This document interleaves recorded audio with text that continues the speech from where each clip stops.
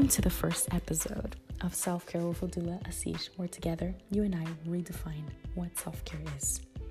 So let's get into this. We both know that it's hard to ignore the fact that self-care is having a proverbial moment. There has been an extreme growth of modern self-care. And I am sorry to break this to you, but there's something wrong with our concept of self-care. And it is a fact that self-care is far from new. So let's talk history. Self-care dates back to ancient Greece, where individuals like Socrates and Plato believed that taking care of yourself eventually became absorbed into knowing yourself. Moving forward to 1988, Audre Lorde wrote that caring for myself is not self-indulgence.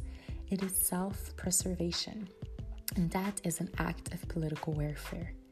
This points to a larger political significance of self-care in a world that constantly undermines our sense of self-worth.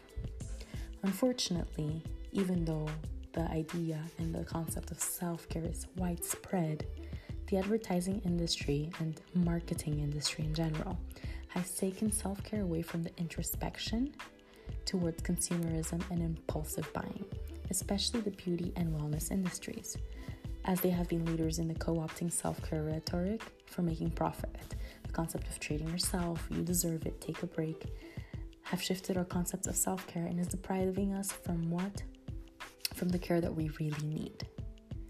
And with that, I end this episode.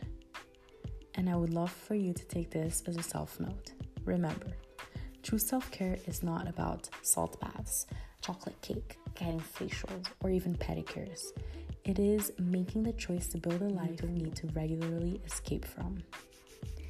Stay tuned for the next episode where I will bring in a guest and we will talk about pulling the plug. In other words, we will talk about ghosting and whether or not that is an act of self-care.